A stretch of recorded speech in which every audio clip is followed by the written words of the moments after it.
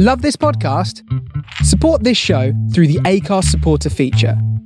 It's up to you how much you give, and there's no regular commitment.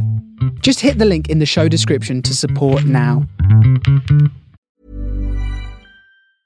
Ever catch yourself eating the same flavorless dinner 3 days in a row? Dreaming of something better? Well, HelloFresh is your guilt-free dream come true, baby. It's me, Keke Palmer. Let's wake up those taste buds with hot, juicy pecan-crusted chicken or garlic butter shrimp scampi. Hello Fresh. Stop dreaming of all the delicious possibilities and dig in at HelloFresh.com. Let's get this dinner party started. Hiring for your small business? If you're not looking for professionals on LinkedIn, you're looking in the wrong place. That's like looking for your car keys in a fish tank. LinkedIn helps you hire professionals you can't find anywhere else, even those who aren't actively searching for a new job but might be open to the perfect role. In a given month, over 70% of LinkedIn users don't even visit other leading job sites. So start looking in the right place. With LinkedIn, you can hire professionals like a professional. Post your free job on linkedin.com/achieve today.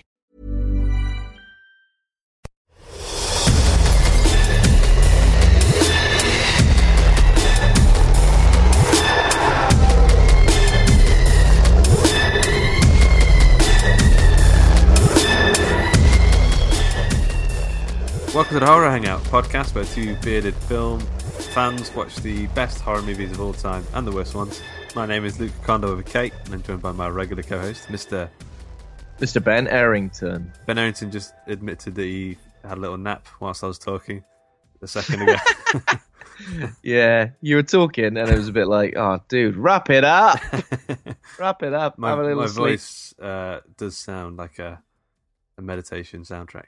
Yeah. I mean, yeah. I don't know if I could listen to you in that context, though, 'cause I'm too familiar with you. I remember listening to a meditation tape once, and it was really peaceful, and all of a sudden this sort of very brummy accent, the guy sort of, hello, like he probably like went straight in. I was like, I'm not comfortable anymore. This is I'm not comfortable with Brummy being in both your ears. I can't even do Birmingham. Birmingham. It was just very sort of. It's too thick. It's too thick to be relaxing. Not thick as it's too thick to be. What is the accent was? What is the most relaxing accent? Is it Irish? I don't know. I would say the Irish is that relaxing, really. Forgot about that. Choke me. Yeah, the old choked Irish. I don't know, mate. I would say a nice Aussie accent can be pleasant if it's not over the top. Yeah, I guess so. I'd sit opposite an Aussie guy in work, and you know, he's always drinking Fosters, and he's always drinking Fosters, and it's the problem with foreigners, because all foreigners are racist. That's the biggest problem with them. There's a real big generalization there. All foreigners are bloody racist, all of them. Yeah, exactly, yeah. Horrific. So, what have you got any guffs to share? Did you bring any guffs to work today? Do you feel like we need to change the name of this section of the show? Because I don't know why it was called Guff originally. Horror Guff. Because every time you say it, like I know what it is, but then I always have this thought where I think if someone's tuned into this for the first time ever, first of all, if you're an American listener, Guff is going to be like, it's not even an English word, is it? I mean, it's just I wouldn't even say it's like. I think people in Scotland might be like, what? I think people in Ireland might be, what the fuck are you talking about there? What the fuck? Horror gaffs. Well, for anyone, horror gaffs are basically just other things we've done. Although, to be fair, we don't really limit it to just horror stuff, do we? No. We just say, here's what we've been watching. I've been watching more Umbrella Academy. I've only got a couple left to go now. Enjoying that. That's nice. That's nice. It's just juicy. It's very, very Watchmen. I think I've explained before. Very stylish, very fun, great performance. It's like a Watchmen by way of Tim Burton. Yeah, definitely a lot of Tim Burton vibes. There's definitely a lot. There's some guy liner in there, some mascara, definitely. Yeah. I also watched a film called Leave No Trace, which was a film that was very critically acclaimed last year. One of the ones I missed. A lot of people saying it should have been recognized more for like the awards and stuff. Directed by Deborah Granick. It's got Ben Foster in it, and it's about him and his daughter living in a park. Basically, he's like a army vet, and Ben Foster's great. Ben Foster is great. This is probably like Ben Foster has had some amazing performances in the past. Pandoran. 3:10 to Yuma is probably my favorite. Oh yeah, 3:10 to Yuma. Yeah. But in this, it's very like, it's just like his quietest performance is the only way I can put it. Yeah. Sometimes you're like, what? What? Turn the volume up. What did he say? Say again. What? I mean, it's a very well subtitles there, like 8-point font. What? What's he saying? What the hell? Yeah, I mean, it's a good film. It looks great cinematography. And it was, as I said, as quiet as he is in it, this film is very quiet as well. Sometimes I was like, have I got the sound up? Yeah. But yeah, a human story about their relationship. I won't really tell you anything else because I don't want to ruin that. But Leave No Trace, definitely worth a go. And as I think I told you before, I got onto a little bit of a 90s monster movie kick after watching some videos on YouTube, watching some compilations and bits and bobs about special effects. And I was a bit like, I want to watch some monster movies, but specifically 90s monster movies, because I guess that was my era, growing up. First films I saw. So I picked a few that I remember seeing quite young and enjoying, and I've been rewatching them. So it was kind of a triple bill, I guess. So the first one was this film that we're going to review today. Second one, I watched Guillermo del Toro's Mimic. And then I'm going to watch The Relic, which I think I enjoyed the most, if I remember right, out of these three films back in the day. But they're three films that I remember sort of watching for the first time very well. But yeah, Mimic, I was super bored. Like I know the director's cut's supposed to be a lot better, because I know Guillermo del Toro had a lot of problems with those Weinsteins making this film. And yeah, it's just a bit boring, I think. Like, that's the thing. It kind of just there's this massive bloated section in the middle. Like the second act is so bloated and slow, and it kind of just, you don't know where the characters are, or what's happening, or what's, I mean, there's a lot of exposition as well, and the CGI, Jesus, I do not remember it being it's so shiny. It's shiny. It's so shiny. Like, they're so dark. They're in like these catacombs and these like train tunnels and stuff. Or something. But it's just so shiny. Like it's like the CGI looks like T-1000. Like, okay. Like it's just so they look chrome. It's not supposed to be like that. It's supposed to be insects. I don't really remember anything about them. No, I remember a kid whistling out the window or something, or like playing some music. There's a kid who like plays the spoons. Yeah. Sort of recreates stuff. But the thing is, how do you play the spoons? I've tried to play the spoons many times, but hard, isn't it? Yeah. Very hard. It's a lost art. Yeah. But the thing is, this film is it's a really cool concept about like these genetically engineered cockroaches that can like mimic human form. That's great, right? I mean, that's like a really cool thing. But to be fair, you just get like a shadow who looks like he's in a trench coat milling about for a while, and eventually he goes, actually, look, I'm a cockroach, and that's it. And they eat people. Is that what happens? Yeah, but you don't get much more. Yeah. Like, you could have loads of cool things like that, couldn't you? It can mimic human form, like go in so many different directions. Also, that makes the idea of the spoon sounds really good. Does the cockroach man think the kid's talking to him or something? The cockroach makes noises like that, and the kid like sort of does this with the spoon. So I don't think there's a communication thing going on, but I think he maybe gets a bit intrigued by him. But Guillermo del Toro has apparently completely disowned the film. Yeah, and then there's bits that like they had like other directors come in and shoot entire scenes. Like I know Robert Rodriguez directed like one of the action sequences, but I don't know if he kept it or not. Apparently, Mira Sorvino was quite a big deal back in these. Oh, I guess of course she was back in the 90s. And apparently she said, I'll leave the production if you sack Del Toro. Yeah. And apparently Weinstein just went, okay then, we'll let him stay. Yeah, put it away, Harvey. Yeah. Yeah, exactly. Put it away. Spraying him with some water. So yeah, unfortunately, that it really didn't live up to, because in my head I remembered enjoying it, but I mean maybe I'll visit the director's cut at some point one day. Who knows? Just to see how it holds up against it. Yeah, I would put Deep Blue Sea, and didn't we watch another one of those types? 13 Ghosts, I guess maybe that's a little bit later, I suppose. Sort of like the action B movie type. Yeah. Kind of like NAF. NAF. I don't say NAF, but yeah, I think Anaconda fits into that bracket as well. Congo. I think that fits into it. Does it? Congo. Been a I long don't know time. if I don't know if Congo does. Does it not? I don't think so. Maybe. I think you're leaning heavily on the horror element there. I think it's more like an action adventure with like It's got like scary killer monkeys. Like they crush people. There's I remember Vince Vaughn at the start gets, it's either him or his brother gets his eye popped out and the monkeys. Is Vince Vaughn in Congo? Put it in the Google machine. I'm fairly certain he is. No, I'm thinking of Bruce Campbell. Am I thinking of Vince Vaughn? Bruce Campbell? Easy to get those guys. I might be getting the Lost Bruce World. Bruce Campbell's in Congo. Yeah, he's the guy at the start. There you go.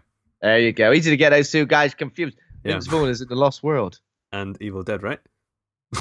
No. And he's the star of Evil Dead. Yeah. You're all right. Yeah. Anything else? What other things would go under that?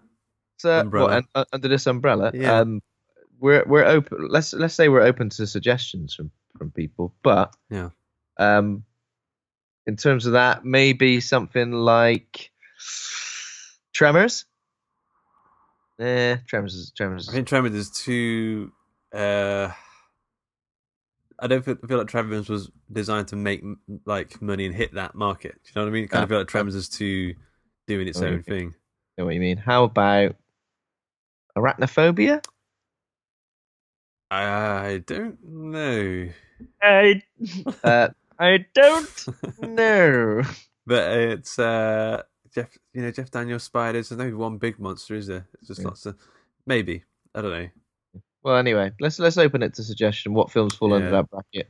Because I think there's going to be absolutely loads that we're missing. But yeah, this film we're reviewing today is what would you say?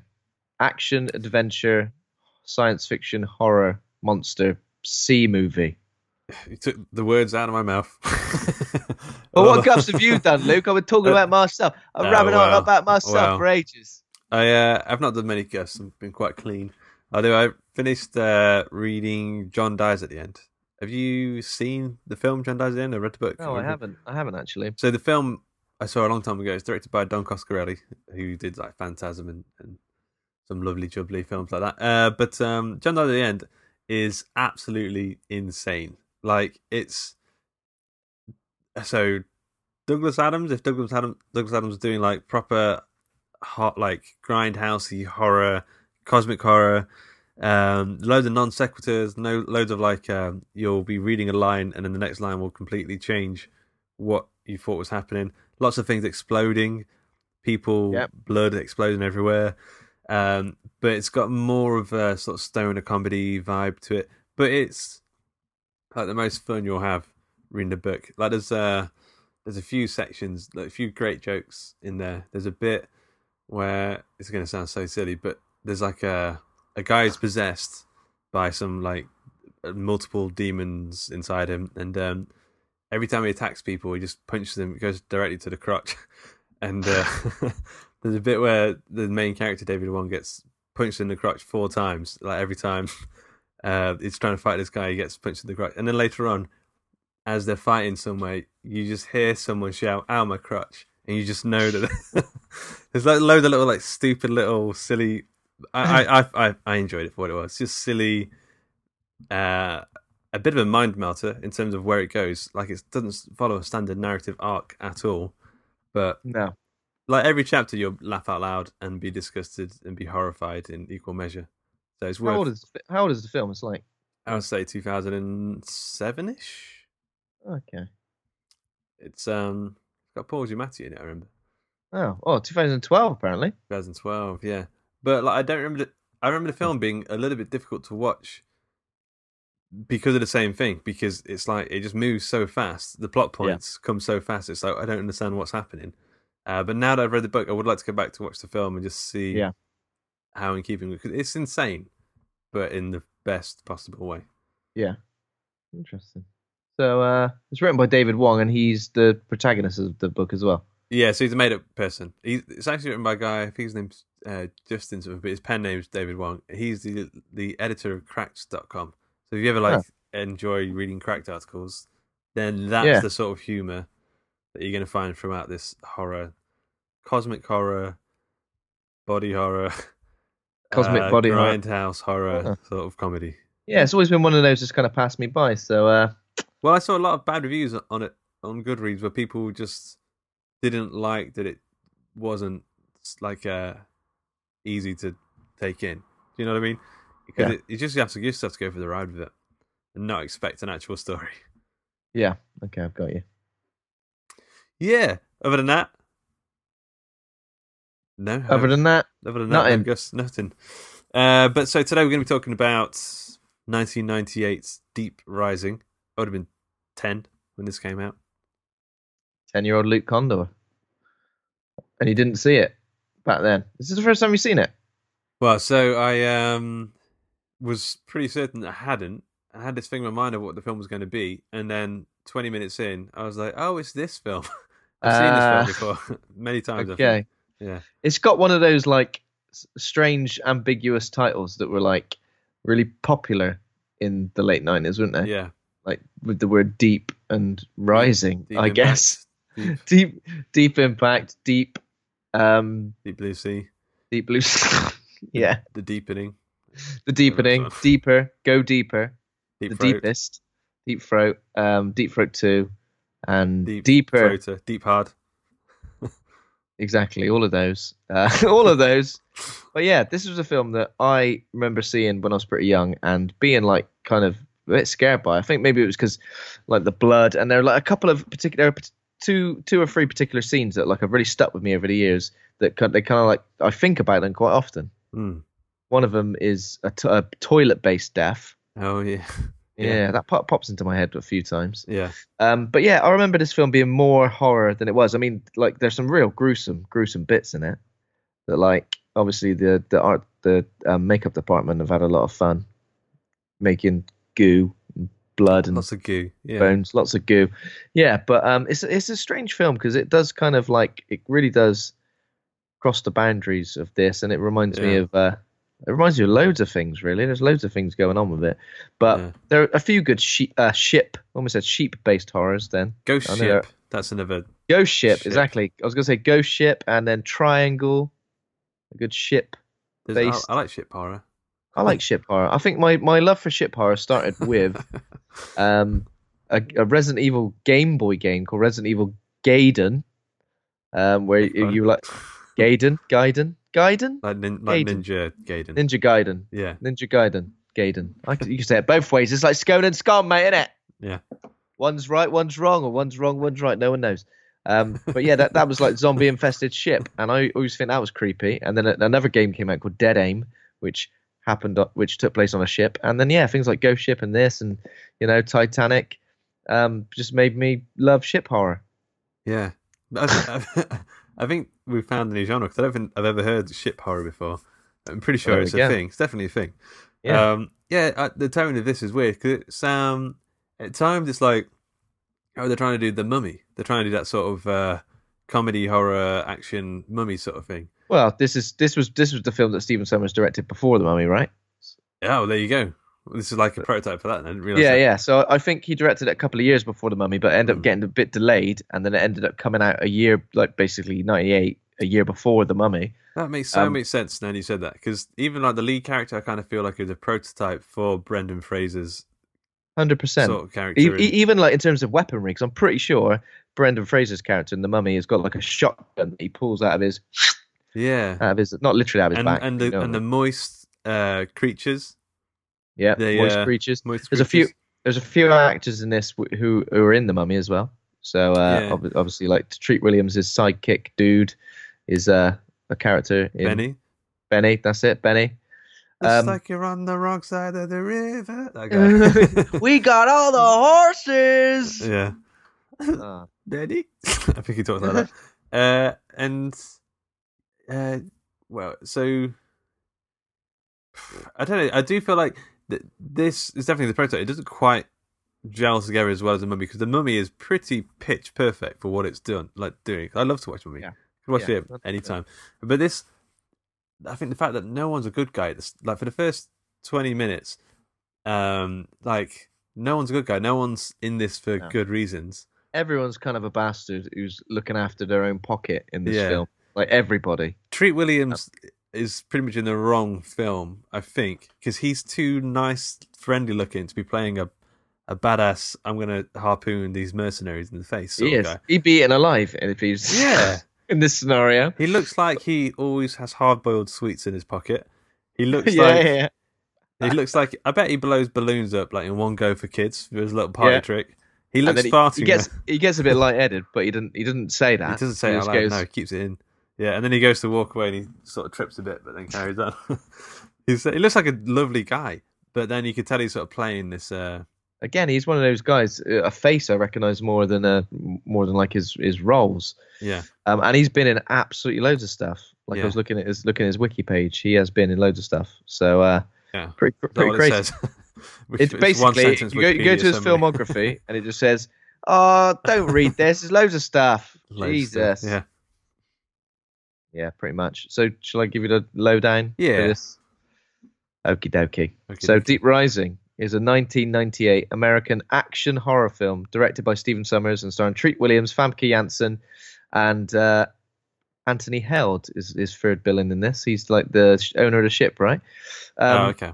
And there are so many other characters. There's basically a crew of mercenaries who are probably, how many? What are we saying? 10 strong? There's probably loads of them.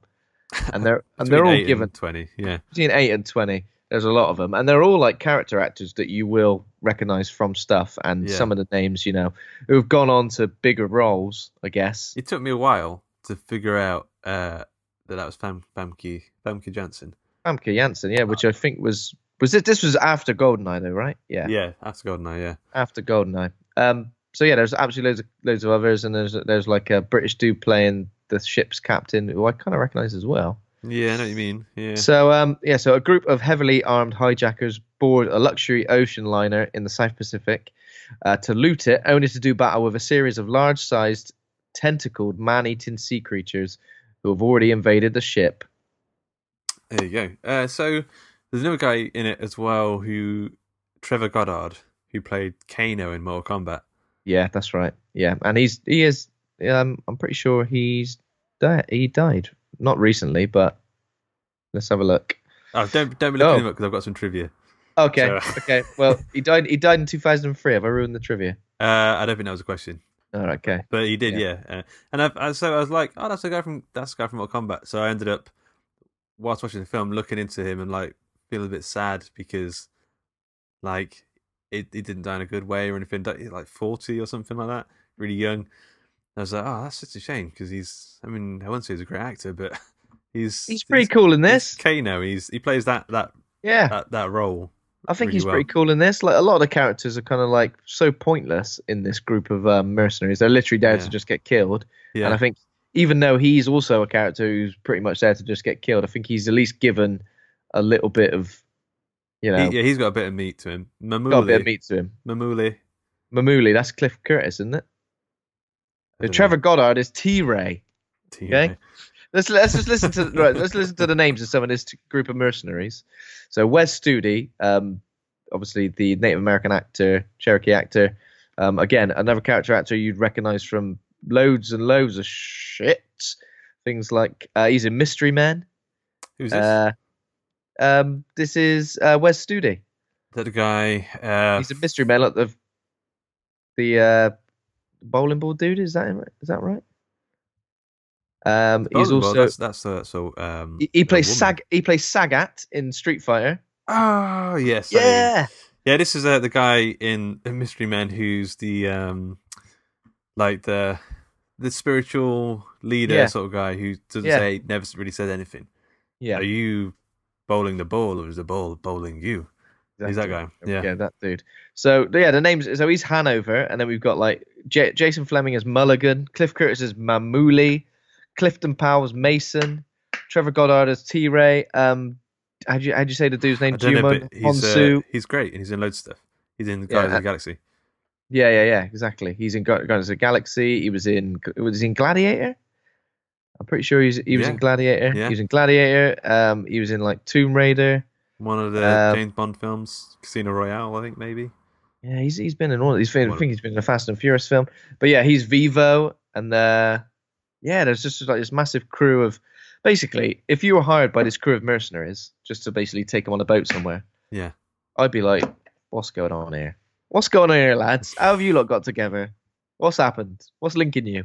Yeah. Come on, guys." I mean, it's so the film opens with that all the mercenaries have been taken on what's his name, Treat Williams' ship.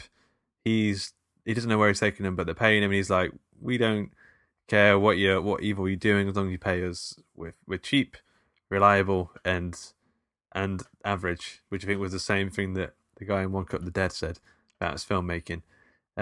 So they're taking all these mercenaries, and all the mercenaries are like cartoon villains, basically. Yeah, everyone quips. They've got all the banter between each other. You know, Yeah. If you hadn't got the banter, you wouldn't last for 5 seconds in that group. No, Because anything you'd say would just be torn apart, and you'd end up there threatening each other, putting guns to each other's heads, holding knives to each other's that was one throats. thing that actually annoyed me. The amount of standoffs, in the first 10 minutes of the film, Benny, not Benny, whatever his name is, Joey Pantucci. What is his name? Kevin? You know, the guy who plays Benny in The Mummy. He's sneaking around, and he finds a nuclear warhead in the cargo. He's like, "Oh, what's this? Not nuclear, it's a torpedo." It's not a torpedo. It's not new. That'd be mental. But then they find him, and then they start beating the crap out of him. It looks like they're really gonna go at him, but he doesn't show any bruises or anything.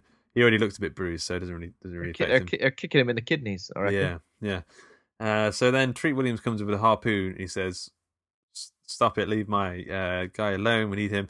And there's like a standoff, and it's like they're all going to kill each other within the first 10 minutes of the film. And this is what I mean, like in terms of the tone. The stakes are well too high for.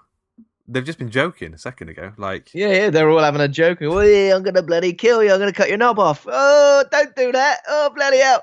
Next minute, like I'm actually legitimately gonna kill you. Yeah, exactly. There's even a bit where Treat Williams just like sucker punches one of them, like like a shot with like a gun. Dislocates the jaw or something. Dislocates his jaw or something. But there's like 10 of them. Yeah. What are you trying to Treat do? Williams is like a fun uncle. He's not He's a fun uncle. mercenary. Basically, every mercenary is like the alpha male. Yeah, all of them. All of them are alpha males. And, you get 10 of them together and carnage is going to happen. Yeah. How's anyone going to wrangle this lot? How do they ever get anything done? Yeah. What are they going to do when they get on this boat that they're going to like attack or whatever? Yeah. There's one point where they say torpedoes. They're talking about like the cargo, and I thought he said they're pedos, and I was like, "What? Where'd these come from?" But no, he said torpedoes. I see. And easy to get confused. Happens a lot. Can we just talk about the name of the ship? It's called the Argonautica. That's the cruise ship. That's the cruise ship. Yeah, sorry. Yeah, Okay. that's what I meant. Yeah. That is what I meant. That's the cruise ship that they're going towards. But that's a great name for a boat, right? What's it called again? Argonautica. Okay. Like the Jason and the Argonauts. Tica. Okay. Argonautica. I can't even say it. Yeah. Even though it's written down in front of me. Well, the Argonautica is a big cruise ship. That's where they seem to be going. They're going to shoot the thing with torpedoes. Okay, we find out a little bit later on that there's a scam happening. It's a scam, yeah. Yeah. So basically, this cruise ship is full of loads of well-to-do people having a lovely big party. It's the maiden voyage. Yeah. Everyone's loving life. There's like musicians banging drums. People are Yeah. having a lovely party, Those drinking drums champagne. sound like Monster Island style tribal drums that they're Yeah. And I think Yeah. maybe that's what brings the creature from the deep, because you don't know what it is, but they're like drumming, and that kind of drumming is going to lure monsters. That's what happens. Don't drum like that out on the No. open sea. No. Jesus. Yeah. So yeah, then we've got like Famke Janssen, who's like just a wily thief. Yeah. She's just like, she's been down for burglary. She's been down for shoplifting. She's been Well, it down looks for like it all. she's pirating CDs. I think that's why they put her in the brig in this, That's pretty much what because she's doing. they like she runs away into the safe part of the ship, and then like she's like pirating DVDs or something like this. 2 CDs pop up, and like you wouldn't steal a. Do you know what I mean? Yeah. And then they walk in at the wrong. Like the guys walk in and say, she's doing a mass burn of the Venga Boys debut album for all her mates. For all her mates back at home. Yeah. And while she's at it, she's doing the release of Lion King 2, which only came out on DVD and video, not in theatres. I think maybe after this film came out as well, which is amazing. Exactly. There we go. She's wily. Yeah, wily thief. Exactly, yeah. So she, again, she's not a good person. She's coming across as there's not many likable qualities about any of these people. Apart from that British guy who got his wallet stolen. Which British guy gets his wallet stolen? He's supposed to be like the captain of the ship or something. Oh yeah, even he's a bit of a nose. Yeah. I think the nicest guys are like Treat Williams' right hand man. I think he's kind of alright, isn't he? Yeah. And his Asian girlfriend. He's got an Asian girlfriend who's in the film for some reason. Not completely sure why she's in the film to kind of just shout. She does a lot of shouting. Yeah. Like she has a bit of banter with Treat Williams. He's like, "Fix my boat, bitch," and she's a bit like, "Why didn't you do it?" Yeah. It's a lovely bit of banter between those guys. Yeah. But then she doesn't really do too much else. No, again, fodder. A lot of people in this film are fodder just to be ripped apart by some CGI tentacles. I'm not going to be able to not compare this to The Mummy now, but in The Mummy, even the fodder, like the Americans, are actually, you kind of like them in a weird way. They're kind of charming, and when they die, when the guy loses glasses and the Mummy Imhotep comes to get him. That's sad. The Americans are fodder, but I think they're made out to be like still looking after their pockets, right? Yeah, I mean they're in the wrong. They're gonna like die, but they've got a little bit of personality. Yeah, exactly. And then these guys have got personality, but they are just all douchebags. Yeah, it's a big dick swinging competition, this, isn't it? All these lot. Yeah. So I'd be like absolutely exhausted hanging around with this lot. I'd just be like, "Fuck it." You couldn't sleep. You couldn't sleep. But you can't sleep in here because you know they'll be doing some sort of prank or something. They'll be doing something. They'll be like rubbing chilies all over your penis area. Oh, he likes it. Probably like it. They'll put a loaded gun in your hand or something and then put it to your head. Yeah, put your hand in warm water. So you can piss yourself. Piss yourself and shoot yourself. And I'm like, wait! He just shot himself in the head. Yeah. He's got a baby on the way. These guys are not the kind of guys you want on a stag do. They'd go too far. Oh my god! If you were with these guys on a stag do, they'd take someone hostage and probably like murder. So you would end up like strapped to like a lamppost, naked, balls out, and then they shoot a torpedo at you. Yeah, that's what these kind of guys are like. Yeah. So around this time, the drums are going in Argonauticus, and the mercenary ship is on the way, and there's something in the water flying towards them that isn't a torpedo, and it's got making like a wee sort of noise. Wee! I'm having a great time. Because even when I don't think it should have made noises. They're like looking out at the water and they're like, "What's that strange noise?" And then you can it's like a weird sort of high pitched what is it? I can't remember it now very well. What is it? It is a noise. Like a screeching sort of slithering noise. And I'm like, it's underwater. You probably wouldn't hear that. That's some kind of sound. But if it pelts into the bottom of the Argonaut Costa and the whole thing sort of rocks, and then the shit hits the fan. Shit hits the fan. Basically, this film completely blew its stuntman budget in about 14 seconds. We got hundreds of people, flying all over the place, falling off balconies, flying through windows, trampled. Just basically the boats getting fucked right up. It's like the end of Titanic, but with a monster. We didn't see the monster yet. Yeah. And then all this is happening, and we see Famke Janssen, like a couple of boxes of apples fall on her or something. Yeah. And we have your favourite scene with the woman who was just dying for the toilet. She's like, "I'll leave," but my favourite scene. What are you trying to say? Well, you said it's affected. You said you've never forgot this. Yeah, scene. this kind of affected me as a kid because, however old I was when I first saw this film, it's because she sits on the toilet, starts crying. That's always bad. That's always bad. Yeah. but then like some kind of thing, unseen thing, comes up through the toilet and like kind of rips her down into it, and there's a big splash of blood on the mirror. The big splash of blood thing. This film does it a fair bit. I always think of. Did you ever watch Supernatural? Did you ever watch any episodes of it? A little bit. So before, like, when at the start of every episode, 9% of the episodes before the titles show up on the screen, Supernatural. Like they'd have like some guy get killed or something, but you won't see what happens. They would go off screen, off camera, and you just see the splash of blood, and then it would go Supernatural. This film did it so often. We just off-screen death, off-screen, and then a splash of blood. Selling a little or a lot? Shopify helps you do your thing however you cha-ching. Shopify is the global commerce platform that helps you sell at every stage of your business. From the launch your online shop stage to the first real-life store stage, all the way to the did we just hit a million orders stage. Shopify's there to help you grow. Shopify helps you turn browsers into buyers with the internet's best converting checkout. 36% better on average compared to other leading commerce platforms. Because businesses that grow with Shopify. Get a $1 per month trial period at shopify.com/work. Shopify.com/work. I'm Sandra, and I'm just the professional your small business was looking for. But you didn't hire me because you didn't use LinkedIn Jobs. LinkedIn has professionals you can't find anywhere else, including those who aren't actively looking for a new job, but might be open to the perfect role, like me. In a given month, over 70% of LinkedIn users don't visit other leading job sites. So if you're not looking on LinkedIn, you'll miss out on great candidates like Sandra. Start hiring professionals like a professional. Post your free job on linkedin.com/achieve today. Millions of people have lost weight with personalized plans from Noom, like Evan, who can't stand salads and still lost 50 pounds. Salads generally for most people are the easy button, right?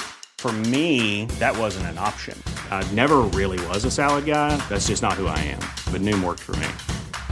Get your personalized plan today at Noom.com. Real Noom user compensated to provide their story. In 4 weeks, the typical Noom user can expect to lose 1 to 2 pounds per week. Individual results may vary. I mean, it works. I mean, what can you say? I mean, sometimes it works, but yeah, sometimes it doesn't. But yeah, so basically, this big creature, these creatures, these tentacles, are basically, but you don't see them for a while. This is the thing; they're hidden. I mean, when they show themselves, they show themselves, but you don't see them for a while. People getting pulled down into things and ripped off and all this shit. But yeah, there's my wallet getting ripped off. My bloody wallet, you bastard! Yeah. But a speedboat falls off the boat falls off the cruise liner at one point, and that is what Finnegan. Yeah. That's what his boat crashes into. Yeah. I'd just be like, God, keep your eye on the water, mate. Jesus. Just another vessel over there. Whoa! Yeah. What was it? A speedboat they run into? Escape boat yes. or something? So there's a speedboat which falls off the ocean, falls off the cruise ship, and when they crash into it, it just explodes, basically making a big hole in Finnegan's boat. Yeah. You think that'd be the end for his boat, but for some reason it's all right. They fix it. They try and fix it later on. You need to fix it with brown paper and vinegar. That's all you need to do. Some gaffer tape. So they arrive on the boat and on the Argonauticus. What the fuck is it called? Argonautica.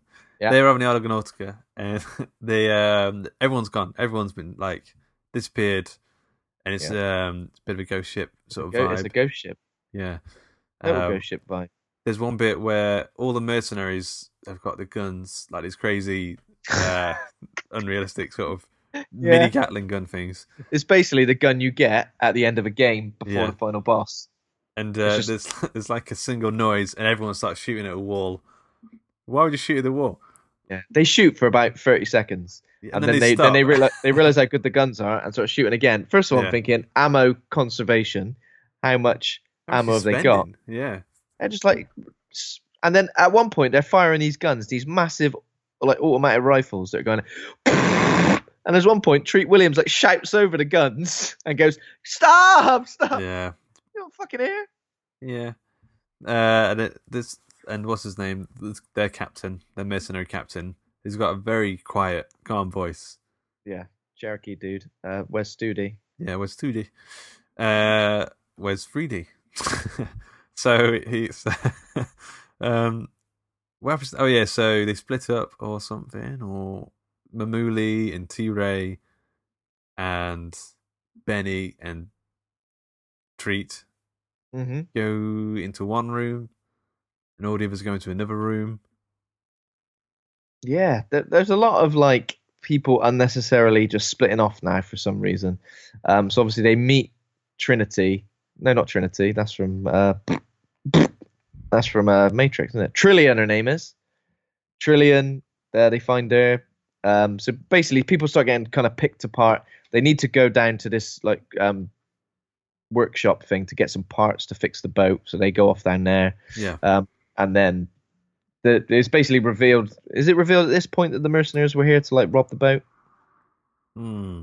I think that's when the actual captain, not the captain. Yeah. I think. Yeah. They've obviously got bad intentions at this point. I think everybody's aware of that, including Treat. Yeah. Treaty. So as they're sort of all split up, they hear some noises.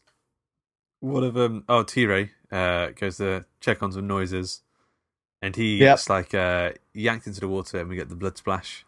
He gets turned into a puddle of blood.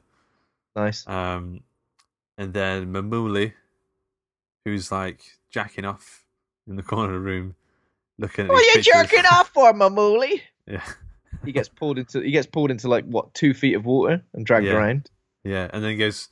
It sort of pulls him between a set of pipes that are too small for a man to fit through, and that's enough for him to just pop. And there's another bit of blood off screen comes in to show you he's dead. Yeah. That's how they confirm kills in this, right? You don't need to check their pulse. Yeah, it's just a bit of blood is shown. What's the most iconic for you moment of that in a film? Blood off screen. Blood to confirm, pop it. Confirm, or something like that, where you don't see someone dying, but you see like a splash of blood, or you see blood somewhere, so you realise someone has died. Because I think that was done a lot in 90s horror, especially where the threat was supposed to be CGI. For me, it was in The Lost World when dude gets attacked by all the compies, the tiny little dinosaurs. Yeah, and they kind of all ravage him, and then it sort of pans down a river, and you see the blood. Oh, that's quite good, though. Like if it's trickling down the river, but it's a like splat. That. I don't think. Oh, I don't mean specifically a splat, but we can talk specific splats if you like. Well, I just feel like if Dexter was, because he's a blood splatter analyst, if he was on the scene, he'd be like, "Nope, this isn't. Blood doesn't do that. Shoot out of the head. It's like the head is a balloon full of blood and it popped." Yeah, that's not how reality works. What? But that what you're talking about, that trickling down the river, that's good. I like that. That's yeah. Over there. Yeah.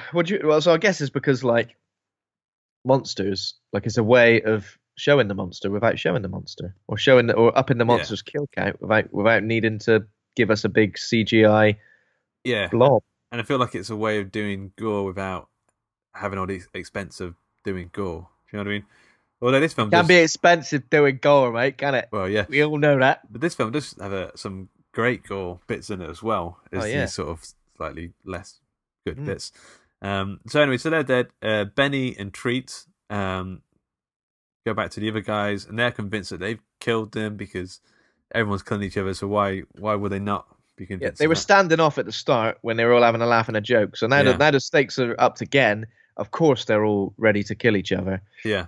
But so they basically open the vault, this main vault in the ship.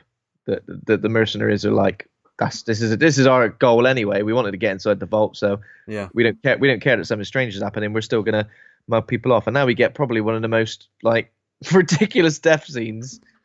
I rewound it and watched it 3 times because I was like, what just happened? Yeah. Well, just before this bit, Benny drops a peanut. And he's trying to eat this peanut.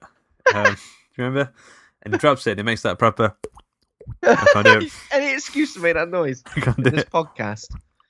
There we go. We need to get a supercut of you making that noise in this podcast. Does he drop a peanut? He drops a peanut. He's like trying to eat a peanut. I don't know why he's struggling because it's just a normal peanut. Just put it in your mouth. And then Treat's like, "What are you doing there?" He's like, "I'm eating the peanut." And he drops it and he goes. Oh. Does that? And then it's like it's gone now. You drop it in the water. That's it. Yeah.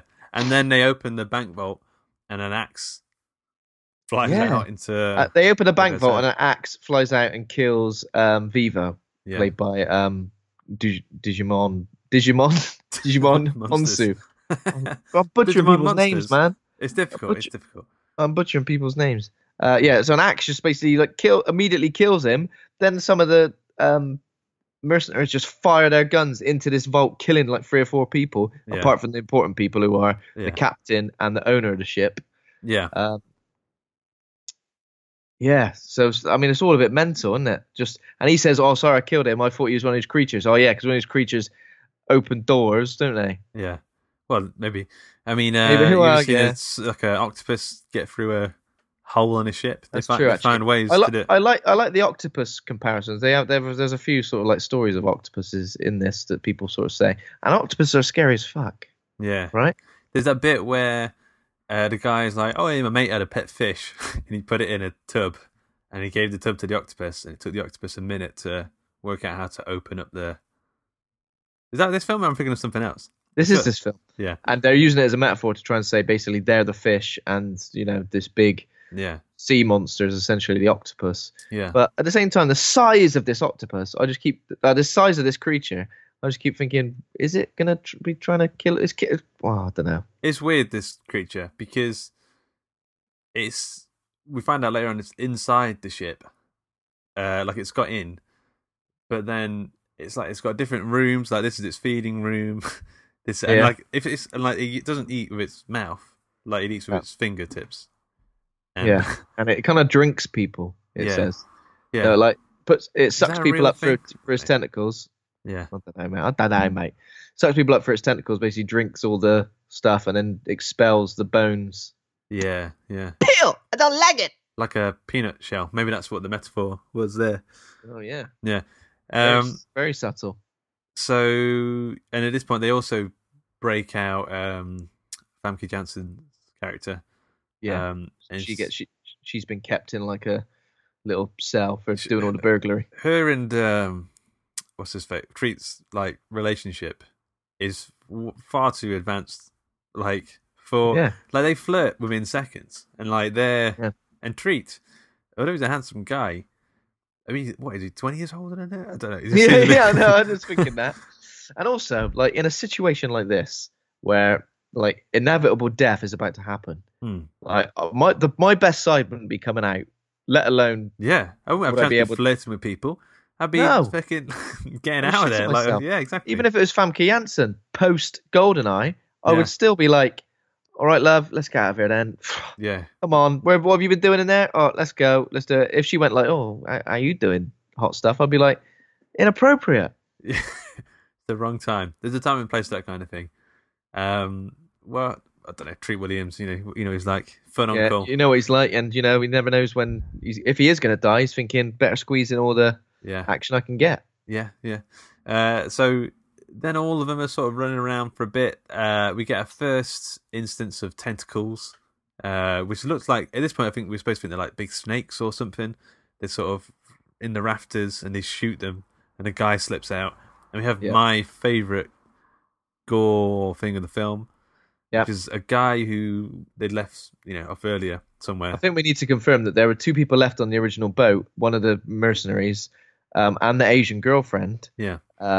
Who is, I think her name's Leela, but basically she gets killed, like pretty quick, sharp.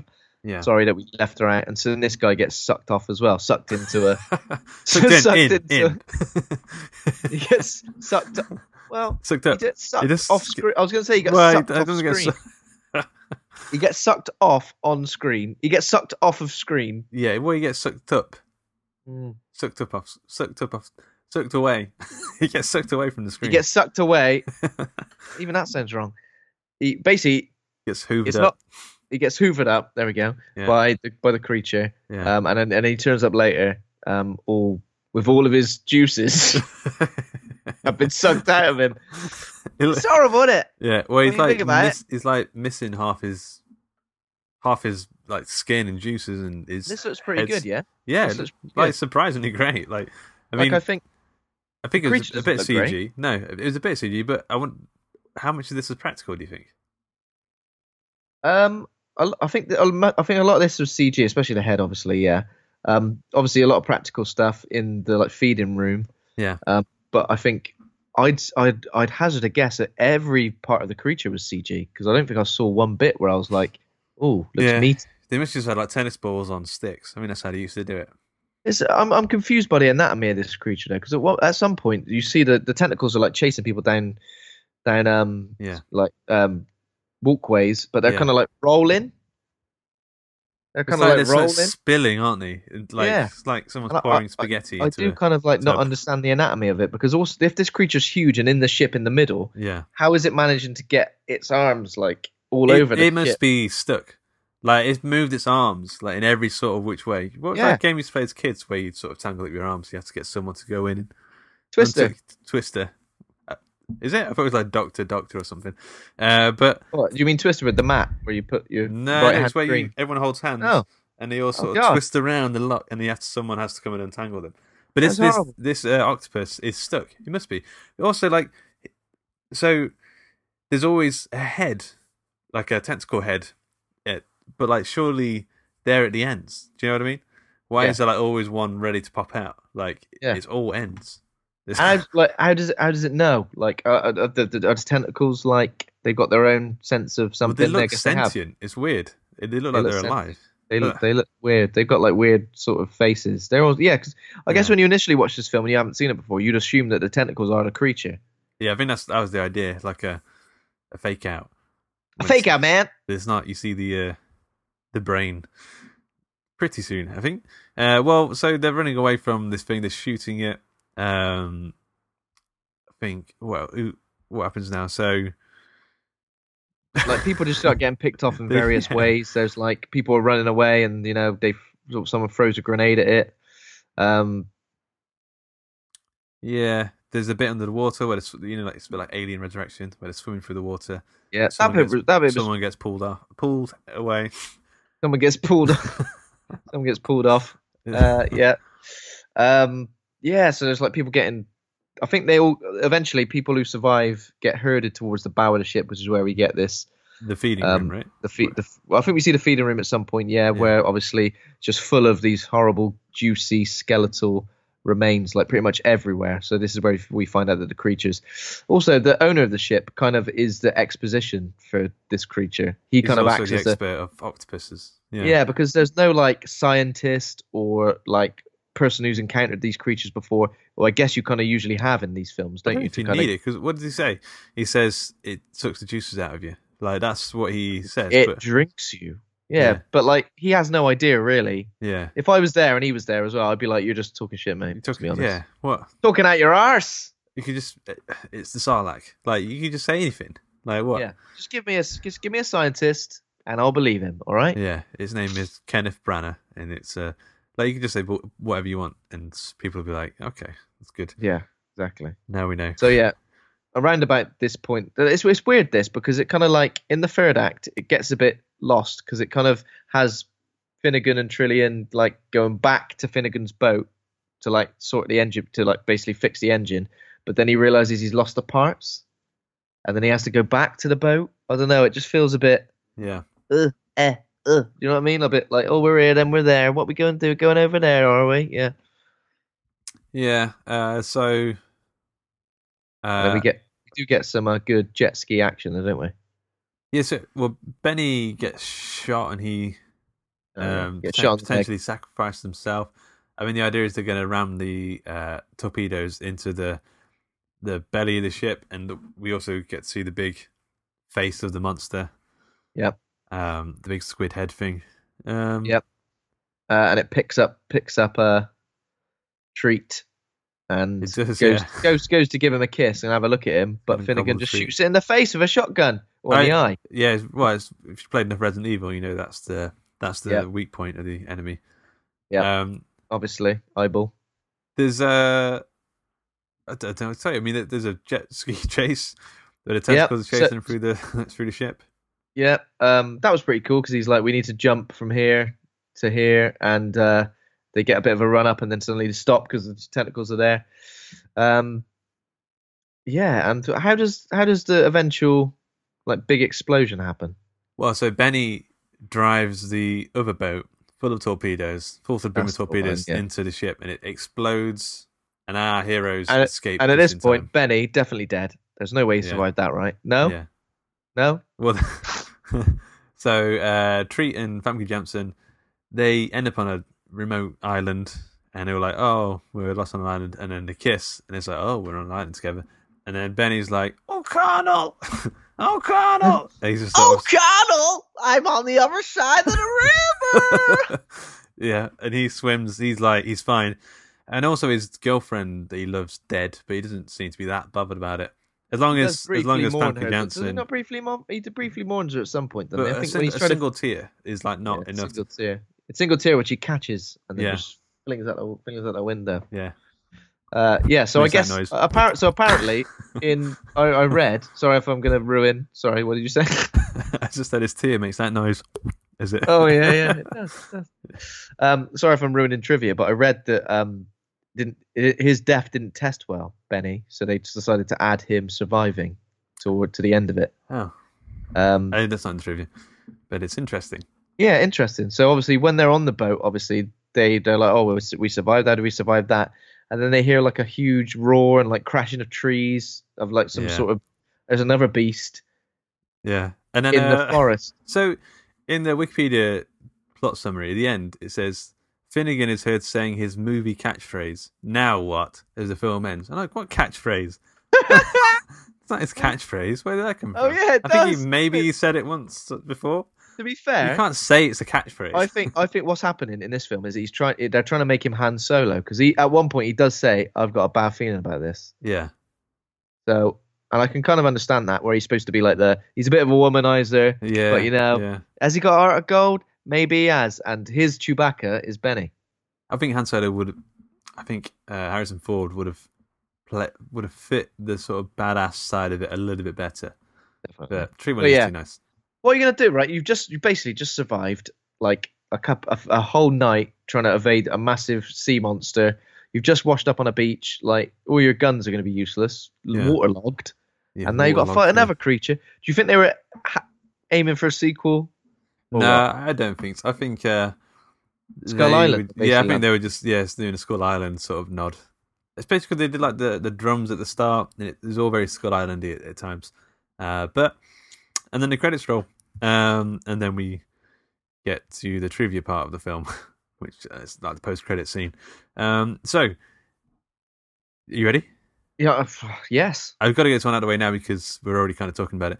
Which space rapscallion turned down the role of sea rapscallion Finnegan? Space Rapscallion. Well, it can't have been Harrison. Surely not Harrison Ford. Surely they wouldn't have been. Would they really link him to this film? Jesus. Harrison Ford turned down the role of Finnegan, and as such, the production's budget was downsized. Oh, okay. The budget was downsized. Well, Yeah, he would have cost a bomb anyway, right? Treat Williams, he'll work for free. yeah.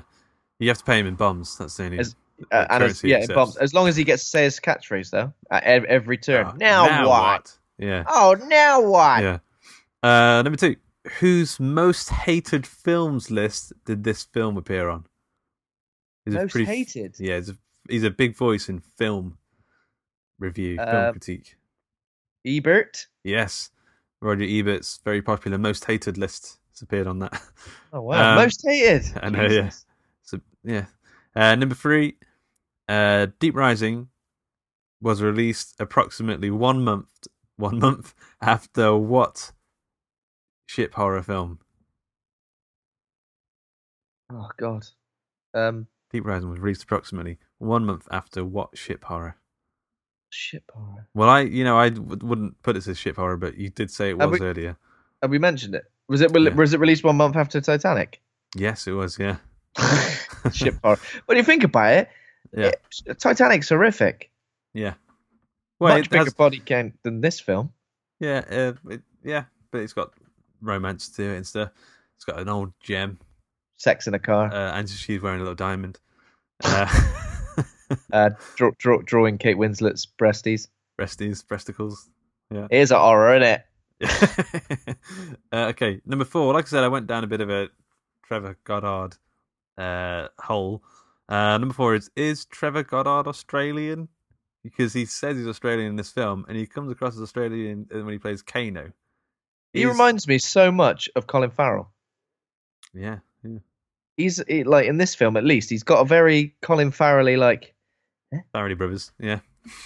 Colin Farrell. Yeah. He's got a look in his eye where he's like, "I'm up to no good, and I don't care who knows it." Even though Colin Farrell's Irish. I'm up to no good, mate. I'm up to no good, these laddies. I'll tell you what, though. Oh, that was awful. No, I said laddies, like I was Scottish. I tell you what, though, bloody Irish. Yeah. Yep. So is he Australian? That's what I want to know. Yeah, he is, isn't he? No, he's not. And I knew it when I heard him. I was like, that's not a real Australian accent. That's like a fake shit accent that I do. He said for much of his career, he claimed to be Australian and often played Australian characters, and this was to get more parts. Maybe people liked Australian actors at the time. I don't know. Maybe Australians were like, in it. I was about to say Home and Away. Basically, Jason Donovan wasn't available for this, so they're like, we need the next big Australian at the time. Chris Hemsworth, Guy Pearce, Eric Banner. Oops, Eric Banner. Eric Banner. The other Hemsworth, probably. I don't know. Kylie Minogue. Kylie Minogue would have owned this film. Kylie Minogue, Danny Minogue. Curly Minogue. Well, there's a lot of great Australian talent, you know. Yeah. And he does kind of come across as an Aussie in some ways. Yeah, he does. Number 5 then, the last question. When did Trevor Goddard, and I was going to do every question about Trevor Goddard, but decided not to. When did Trevor Goddard make his last screen appearance? Like on what film? On what film? Yeah. Oh, God. I have absolutely no idea. Was he in some sort of... Give me a clue. You're going to have to give me a clue, because... You best start believing in ghost stories. You're in one. That's a terrible impression, but... You best start believing in ghost stories. You're in one. Yeah. It's awful that I can't even think of what that is. You're going to have to tell me. Okay. You sure? Yeah. I feel like you're on nearly there. Okay, so it's You best start believing in ghost stories. Film. 2003. I didn't realise this film was this old. It's Pirates of the Caribbean: The Curse of the Black Pearl. That was his last film. Yeah, and that was. Oh God, I feel like Barbossa. I don't feel so bad now because I kind of recently I thought I've kind of forgotten everything about Pirates of the Caribbean. It's amazing. It's a great film. Someone was saying they're doing a reboot, and I was like, I can't even remember. I remember the films being so long. 2003. The original one is great. That's that. Yeah, I mean, it is. Yeah. So who is he in that? I don't know. One of the pirates, probably. Let's have a look. Trevor Goddard, Pirates of the Caribbean. And it just says here, on 7th of June 2003, Goddard was found dead in his home in North Hollywood, Los Angeles, only 40 years old. So, then I just found that really tragic. Yeah, that's pretty tragic. Yeah, he was a pirate in Pirates of the Caribbean, just one of Barbossa's crew. There's a picture of him stood next to Barbossa, looking menacing. Like thinking about it now, I can imagine, and I think I can picture him because we watched Pirates of the Caribbean a lot. Me and Ken. Yeah. Yeah. There we go. I still think that the opening introduction to Jack Sparrow is one of the most perfect cinema moments. Just the way sort of the ship's sinking and he sort of and he steps off onto the so perfect. That's good. Yeah. Okay, so good. I like it. Yeah. So what do you think of the film? What are you going to rate it? I think it's pretty enjoyable. It's pretty fun. CGI was pretty ropey. It's not a film that I feel like now I've what word am I thinking of? Sucked it off. Now I've sucked it off. Now I've become. Now I've seen it. Now I've seen it recently. I won't need to watch it for a while. I can't think of words. I can't string sentences together today. I apologise. No, I like it. Oh, I like it. But yeah, I think it's fun for what it is. It does exactly what it says on the tin. Deep. And it's rising. But I couldn't go higher than a C. Ooh. Okay. C. Couldn't go higher than a C. Because now I feel like I don't need to see it again for at least... You could say it's at sea level. Oh my God! Oh no, you didn't. No, Are you going to go above or below sea level then? That's what I'm saying. Slightly below sea level. D+. I'm like, you know what? Oh, out of these films, Relic and Deep Hard, and Deep Harder, Deep Rising, or not Deep Rising, Deep Blue Sea, all the other films. I feel like this is a little bit below par. So it's, I don't know, it just doesn't quite come together. It's a little bit boring. It's a bit boring. It's not as iconic as perhaps it could be. It needed more of the creature in it, and I think Treat Williams, look, he seems like a very nice guy, but this isn't the role for you. Not strong enough lead. No, not strong enough lead. I mean, Deep Blue Sea, I wouldn't say has got the strongest lead. It's got LL Cool J in it and Samuel. But exactly, it's got that little Summit.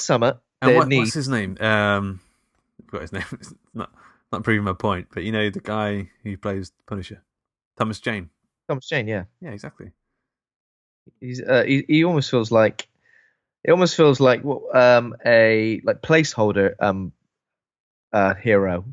Treat Williams does. Yeah, he's like when you're playing a board game. And like it's like, oh, I'm Captain Hannigan, whatever his name is. It's like a picture of what you imagine that person to look like. Like it's not got too much character to him to the point where like you can't see yourself as this guy. There's no gristle on that meat. No, yeah, exactly, yeah. There's no gristle. He's a prime cut. Yeah. Meat.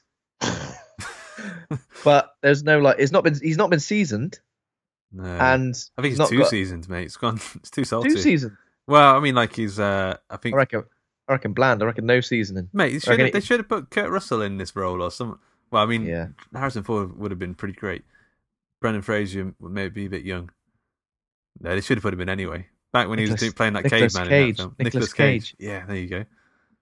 Although, I mean, Treat Williams. Remake it.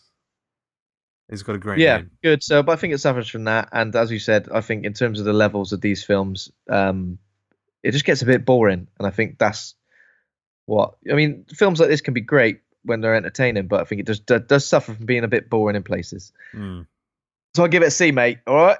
All right. D+ for me. So next week, did you still want to do The Relic or something? Or do you want to move on to something that's not in the 90s?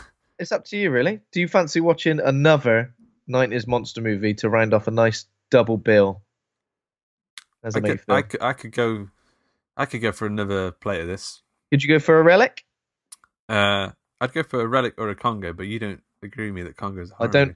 Well, we can discuss this, but I don't think Congo falls into the horror bracket. But maybe we'll put it out there.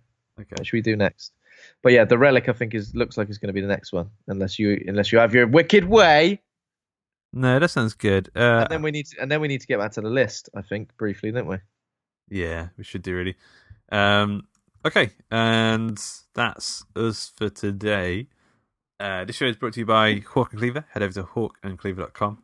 Become a patron over at patreon.com/Hawk and Cleaver. Thanks to Kovacs Cameron for our theme music. Thanks to Acast for hosting the show. Thanks to the listeners. If you enjoyed the show, please consider giving us a rating and review in iTunes, and remember to hit subscribe. And thanks to me, co-host Ben, for being a right or a dude. Thank you very much, Luke Condor. Can you just do the noise one more time, just for? My lips are dry. Oh, I can't do it. It was a bit breathy. Stage fright. I'll give that one a 5 out of 10. I'll practice. Very nice. In a bit. Bye. Bye.